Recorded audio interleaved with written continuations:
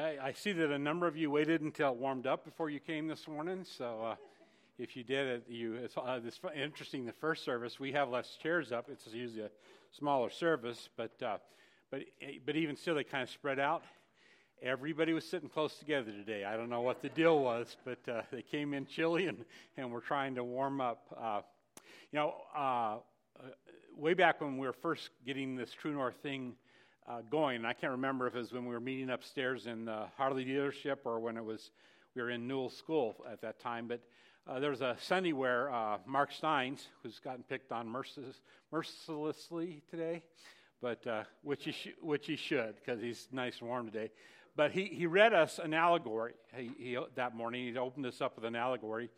And I'm going to read it again this morning because it, I think, primes the pump for what we're going to be talking about, what the Apostle Paul talks about as we continue on in this study of the captions in 1 Corinthians. In fact, we're in 1 Corinthians 9 today. If you want to get there in your Bibles or on your devices, that's where we're going to head this morning. But let me start by reading this allegory, and then we'll connect the dots here. Went the wrong way. Sorry. Starts off this way. On a dangerous seacoast where shipwrecks were frequent, a crude little rescue station was built. The building was just a hut, and there was only one boat, but the few devoted crewmen kept a constant watch over the sea. With no thought for themselves, they went out day or night, tirelessly, searching for any who might need help. Many lives were saved by their devoted efforts. After a while, the station became famous. Some of those who were saved, as well as others in the surrounding area, wanted to become part of the work. They gave time and money for its support. New boats were bought. Additional crews were trained, and the station grew. Some of the members became unhappy that the building was so crude. They felt a larger, nicer place would be more appropriate as the first refuge of those saved from the sea. So they replaced the emergency cots with hospital beds and put better furniture in the large building. And soon the station became a popular gathering place for its members to discuss the work and visit with each other. They continued to remodel and decorate until the station more and more took on the look and character of a club. Fewer members were interested in going on rescue missions, so they hired professional crews to do the work on their behalf. Excuse me. The rescue motif still prevailed on club emblems and stationery, and there was a liturgical lifeboat in the room where the club held its initiations. One day a large ship was wrecked off the coast, and the hired crews brought in many boatloads of cold, wet, half-drowned people. They were dirty and bruised and sick, and some had black and yellow skin. The beautiful new club was terribly messed up. And so the property committee immediately had a shower house built outside where the shipwrecked victims could be cleaned up before coming inside. At the next meeting, there was a split in the club membership. Most of the members wanted to stop rescue activities altogether as being unpleasant and a hindrance to the normal social life of the club. Excuse me. Some members insisted on keeping rescue as their primary purpose and pointed out that after all, they were still called a rescue station. But those members were voted down and told that if they wanted to save lives, they could begin their own station down the coast somewhere, which they did. But as the years went by, the new station gradually faced the same problems the other one had experienced. It too became a club, and its rescue work became less and less of a priority. A few members who remained dedicated to life-saving began another station, and history continued to repeat itself. And if you visit that coast today, you will find a number of exclusive clubs along the shore. Shipwrecks are still frequent in those waters, but most of the people drown. Now, you may listen to that story and maybe thinking to yourself, boy, I tell you, for a church that's getting ready to do a remodel project, that's probably not the story you want to read. But if that's the way it hits you, I think you missed the point. There was nothing wrong with saying, we're bringing these people in, we're rescuing them, and we're sticking them on these cots, and we need to get better beds for them to heal in. There's nothing wrong with getting hospital beds instead. There was nothing wrong with saying we need more room so as we rescue more people, and so we need the large. There's nothing wrong with saying we want a nice environment for those people to regain their health and grow in. None of that was wrong. The problem was that somewhere along the process of making those improvements, initially under the reasoning of wanting to do a better job of rescuing, somewhere along the way, they lost their purpose. And it quit being about rescue, and it started being about the club. And that's his point there, and it's really interesting because we've been in a discussion on the health of a church. And as Paul's been looking at this church in Corinth, which as we dug into it is anything but a healthy church. They are a mess. They're dysfunctional. They've lost track of who they are. They're fighting. They're struggling. And so Paul's been spending all this time saying, here's what you need to do if you're going to be healthy as a church. And then that splashes over, and here's what you need to do if you're going to be healthy as an individual. Here's how you grow up together. And we've been spending all this time talking about what it means to be about a healthy church. But we're going to see this morning that Paul's main purpose is we need to be healthy so we're ready to rescue. Now, if you were here last week, we dug into 1 Corinthians chapter 8. And here's one of the verses that represents kind of what Paul was talking about. He was worried that he's in this church. And remember, we talked a little bit about the background of this church and, in fact, the area, the Corinth area. We talked about it was a remarkable city. It was a port city, but, unlike some port cities where, you come into to a port and you're on a sea, it was a dividing point between two seas and between two continents, two areas. And so it was just a remarkable place, very wealthy city as a result. A lot of the best that the world had to offer you could find in this city because of its location. It was remarkable. It was also a city known for the worship of a particular goddess, the goddess Aphrodite, and all that went along with that. And it had the most beautiful large steeple, one of the wonders of the world in that day for this goddess, and folks would worship there. The city was encompassed in this type of worship. A lot of immorality went on with that worship. And so all these things were taking place. And then as Paul brought the good news to this group, people started being saved and coming to know that God loved them and accepted that gift of forgiveness and were adopted in his family and then joined the church and became a part of this church. But they're coming from all these different backgrounds. And Paul's main message last week is we're coming from all kinds of backgrounds, and we all have our own habits and hang-ups. We all have our history, some of our history. We have some wonderful things that have gone into making us who we are. We've also walked through some painful things that we carry with us, that there's hurts and hang-ups and things that we will struggle with, maybe for all of our life. And they're all part of who God has brought together in this church, Corinth, but in our church as well. And he says, so in that, remembering that, as you deal with each other, deal with an area where you don't exercise your freedom in a way that causes harm to your brother or sister. And in his analogy there, he used remember the illustration of meat that had been offered in this temple to Aphrodite, idol meat.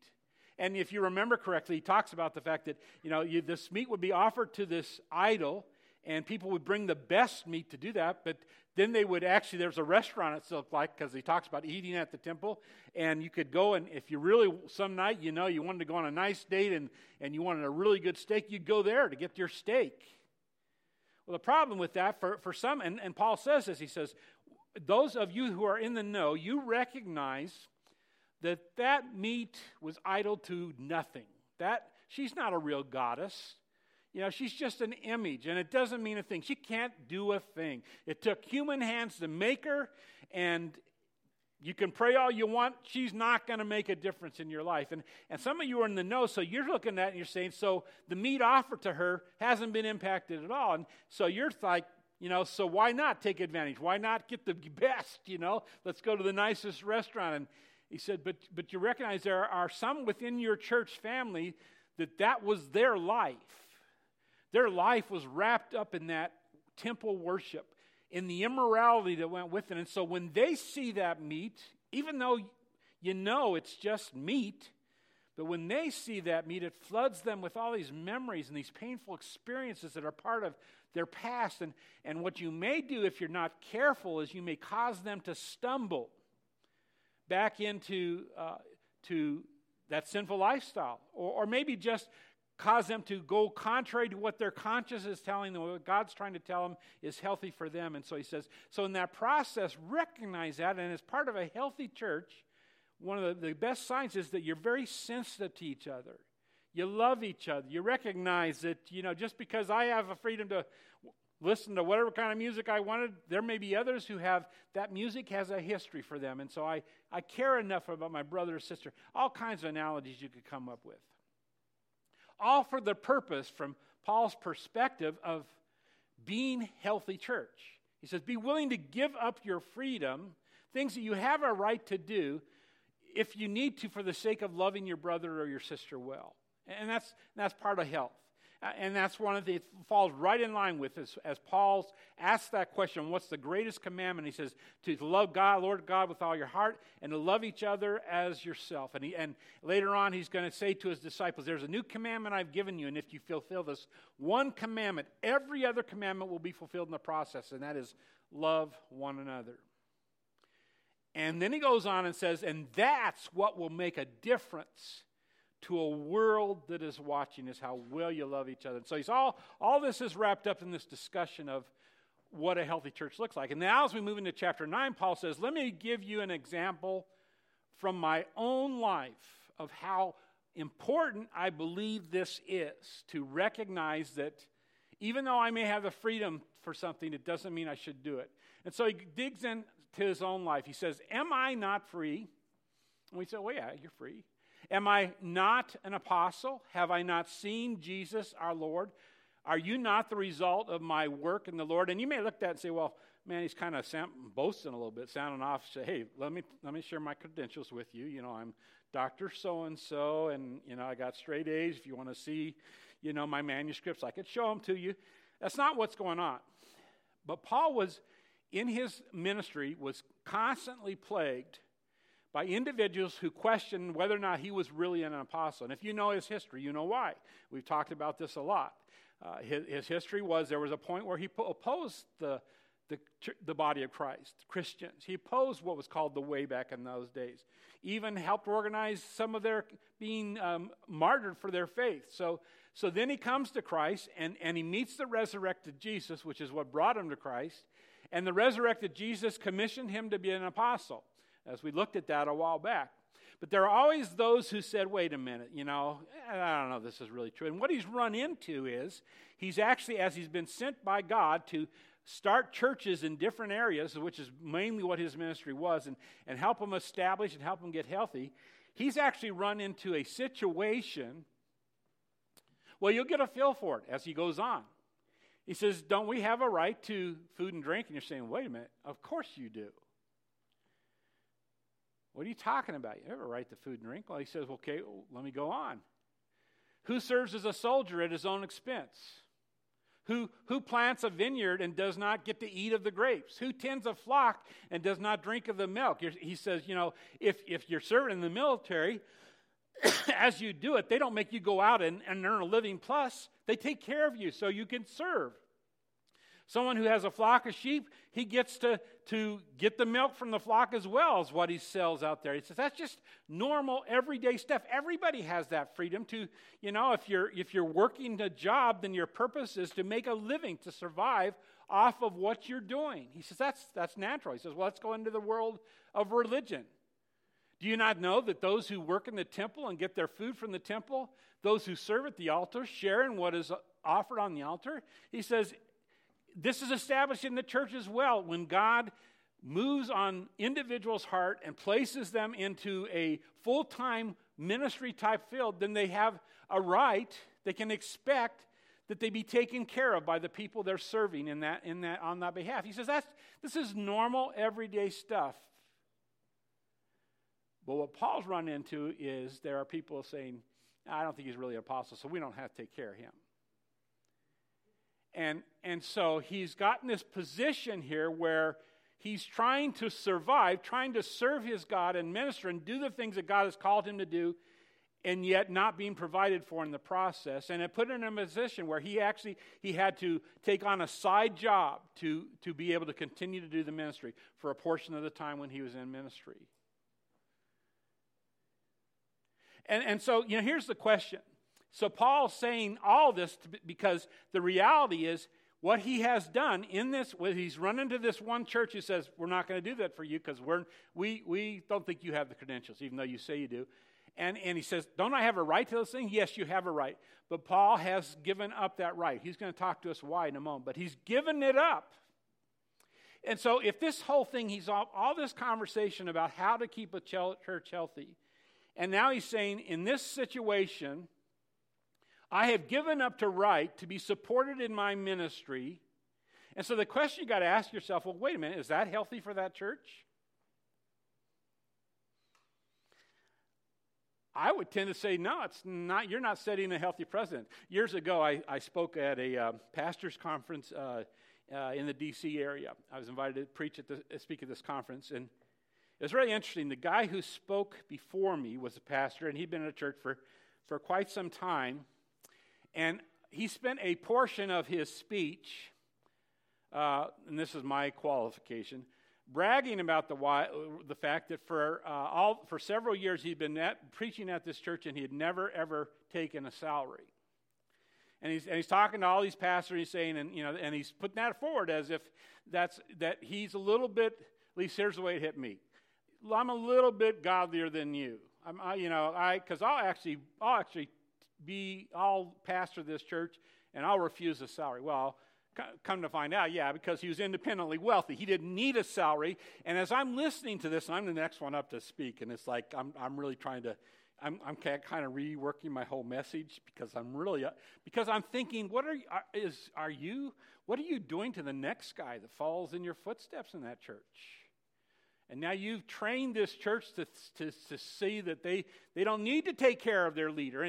And so now you're setting him up. How are they going to find a pastor even that can do that? Because not all of them out there, most of them out there don't, And so I was really frustrated with God. And so I see this thing, and here's Paul saying, all this time I've been talking about the health of the church, but in this situation, I probably didn't do what was the most healthy because I chose to let them get away with not doing what I rightfully should have had, being taken care of in my ministry. And you're saying, well, man, Paul, that's probably not a very healthy thing to do for that church. I don't know that you're training them right. But here's Paul's point, and it's a big point. He says it's not all about the health of the church. In fact, here's the point he's going to make in a moment. The health of the church is not all about the health of the church.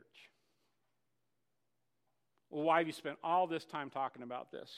Why, Apostle Paul, why'd you write all this stuff in this Corinth letter?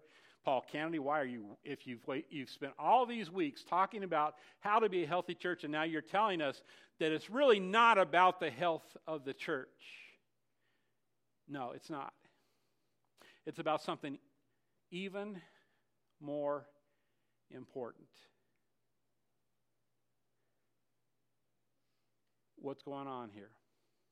What's Paul trying to say? Where is he pointing us? He's saying it's not about the health of the church. It's about being healthy so we can rescue. That's what God has in mind. He needs us to be healthy so that we can rescue. Paul goes on. He said, we did not use this right. On the contrary, we put up with anything rather than hinder the gospel of Christ. You see, for Paul, here's what the tension for him. Did he have a right to be supported? He did. He could have raised a stink, taken it to the church fathers, put it in the local newspaper. This church is not taking care of me. Remember we talked about this church was sue happy. Could have sued the church because they hadn't taken responsibility. He could have done all these things, And yet he said, no, I'm going to give up my right on this situation, even though it's probably not the most healthy thing for this church. But here's the bigger problem. Here's the bigger issue, not the problem. Here's the bigger issue. I don't want to do anything that might hinder the gospel of Jesus Christ. He could have raised a stink, but what would that have done to the watching community? See, that's where Paul's heart is. What about all those people out there that are watching this church?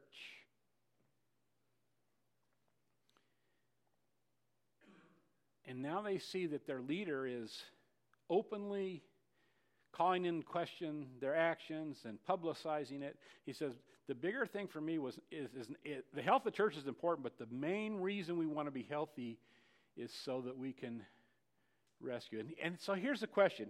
I got ahead of myself in my slide. I've already given you the answer. I hate it when I do that. But let me ask you this. As we've been talking about the health of the church, if God's biggest reason for wanting us to be healthy, if God's desire is He's saying, okay, here's what I want. I want you to be healthy. I'm trying to help you so you reach a point where sin's not an issue in your life, where by my grace I'll help you be strong. I want you to get in a place where you're loving each other well, where you're serving each other, where you're tender-hearted towards each other. I want to get you in a place where, you just have a confidence in me like you just trust me in all accounts for all situations and all occasions. If that's God's biggest concern for you and I as part of the church, let me ask you this. When is that actually going to happen, when all those things are answered for us? No more sickness, no more tears, no more struggle, no more sin. Complete unity, never a disagreement. Our focus will be on God. That'll be our desire. Where's that going to take place? You can answer out loud if you want to, if you know the answer. Anyone know the answer? Heaven. So if God's primary purpose for us as True North Church is He wants us to be healthy, and that is and that is an end in itself, that was His primary purpose to cause us to be healthy Christians, why didn't He just take us home? Because if He took me home to heaven, and that was His biggest deal, is Paul, I want you to be a healthy believer. I want you to no longer have an issue with sin. I want you to love in a godly way. I want to put all these things in place. If He just took me to heaven the moment I came to Christ, mission would have been accomplished. I'd be exactly where He wants me to be. And I will be someday. And so will you if you know Jesus Christ. See, being a healthy church, as big a priority as it is simply a means to an end.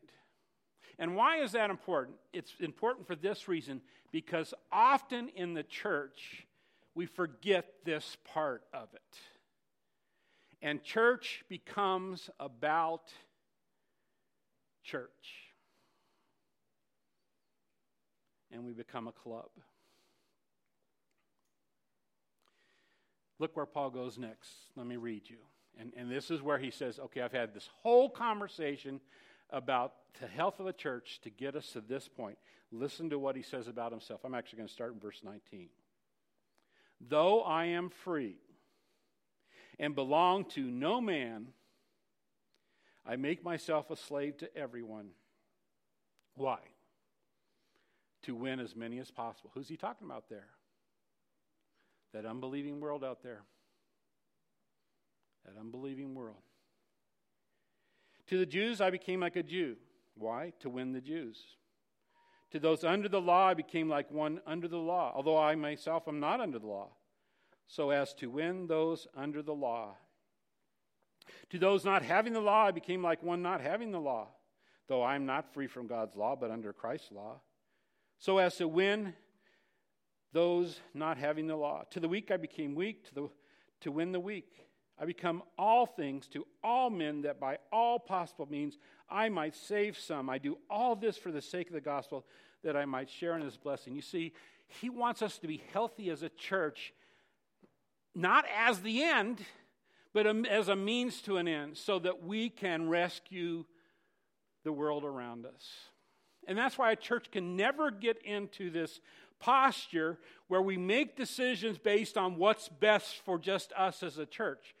Yeah, are we supposed to be healthy? We are. We need to be healthy. We need to love each other well. We need to make sure we're studying the Word and growing our relationship with God. But we do all of that so that we can be always ready and able to rescue. There are no decisions that we make as a church where somewhere in that equation, in the back of our minds is this going to help us rescue? Because the moment we lose the track of that, we become a club. And I don't want to be a club. And so, as we think things through, Paul says, all this conversation about the health of churches, I want you to be healthy so that you're ready and able to rescue. So that a watching world looks at us as a body of believers at the Corinth church and says, oh, how they love each other. I wonder what it is they know that I don't know. So that we can lead them towards our loving Father. And that's why there's no decisions that, even here, we're talking about this remodeling project. We've got to think in terms of that remodeling project in the terms of, okay, how do we do something like that in a way that rescues? And what does that mean? That's got to be part of the conversation. Everything we do, we need to be healthy so that we can rescue. Let's pray. Father, thank you for your word on this reminder, this thing that so often churches lose. Somewhere in the process, they start off this way. That's why they get started. They want to rescue. And then somewhere down the road, they start losing track, and it becomes about the church. We lose track of your heart. Your heart. If it was all about us being healthy, you'd take us home because that's where we're going to be healthy. We're not even going to have the battles anymore. It's going to be done. It's not just about us being healthy. It's about us being healthy so we can rescue those that are lost. And Lord, it is so easy for a church to lose track of that. And then we're just a club.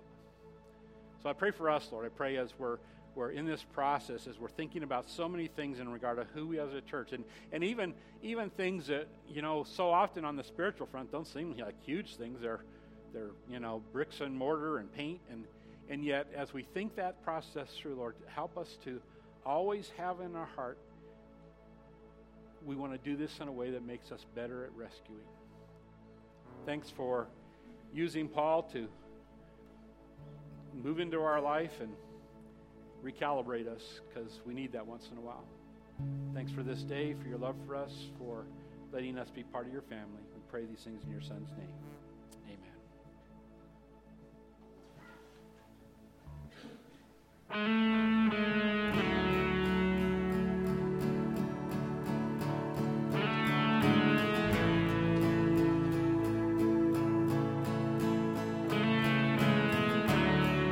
It's a new song we've been learning over the past month, so sing along as you know it.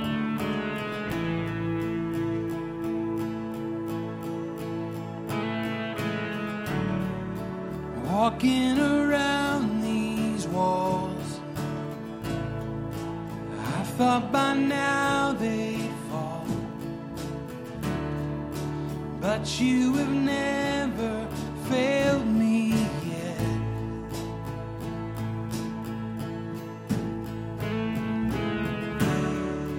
Waiting for change to come, knowing the battle's won, for you have never failed me yet, and your promise still stands. Your promise still stands.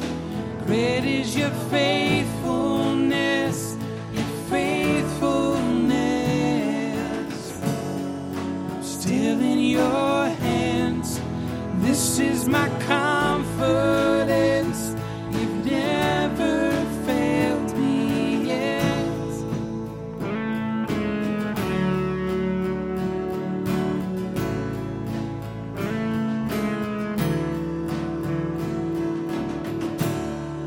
And I know the night won't last. Your word will come to pass. sing your praise again.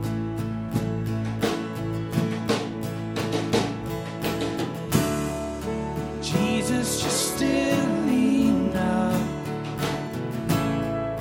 Keep me within your love. My heart will sing your praise again. Your promise still stands. Promise still stands. Great is your faithfulness. Faithfulness. Still in your hands. This is my confidence. Never fails. Sing that again. Promise still stands. Great is your faithfulness. Faithfulness. Still in your hands. This is my confidence. Never failed me yet.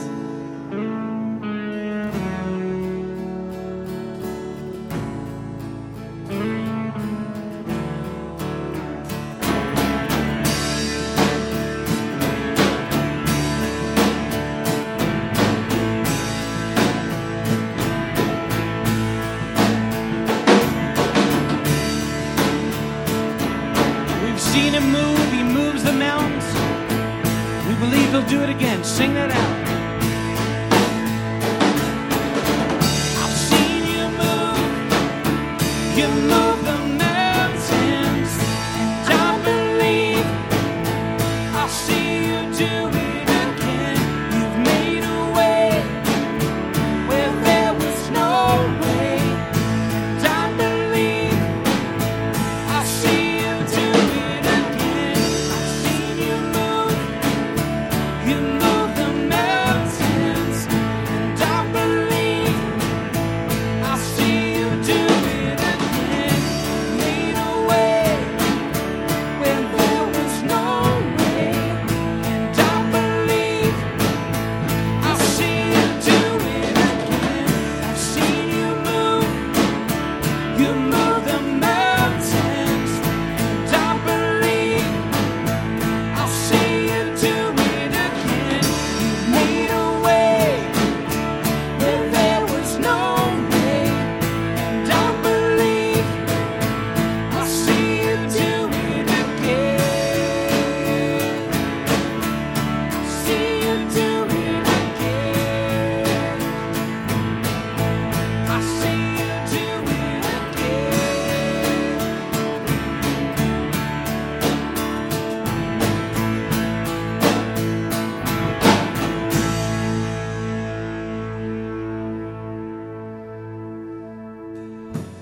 And your promise still stands.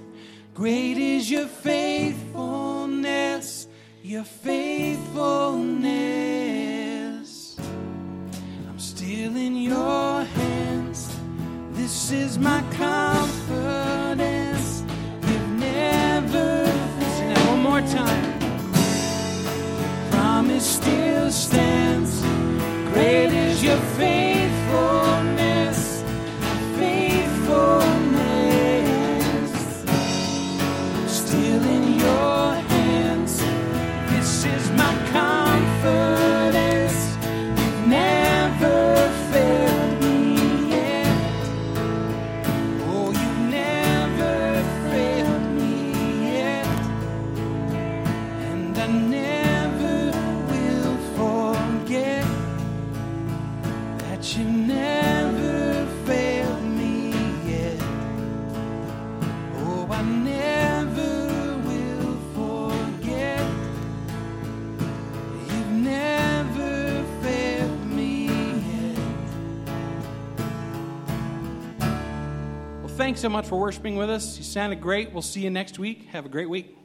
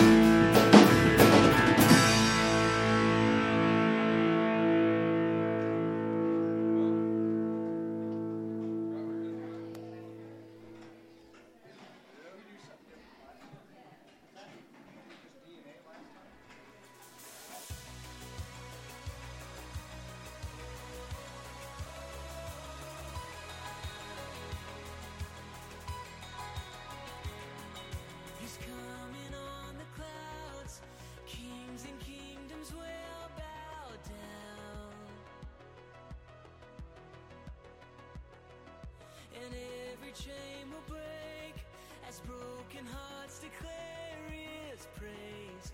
For who can stop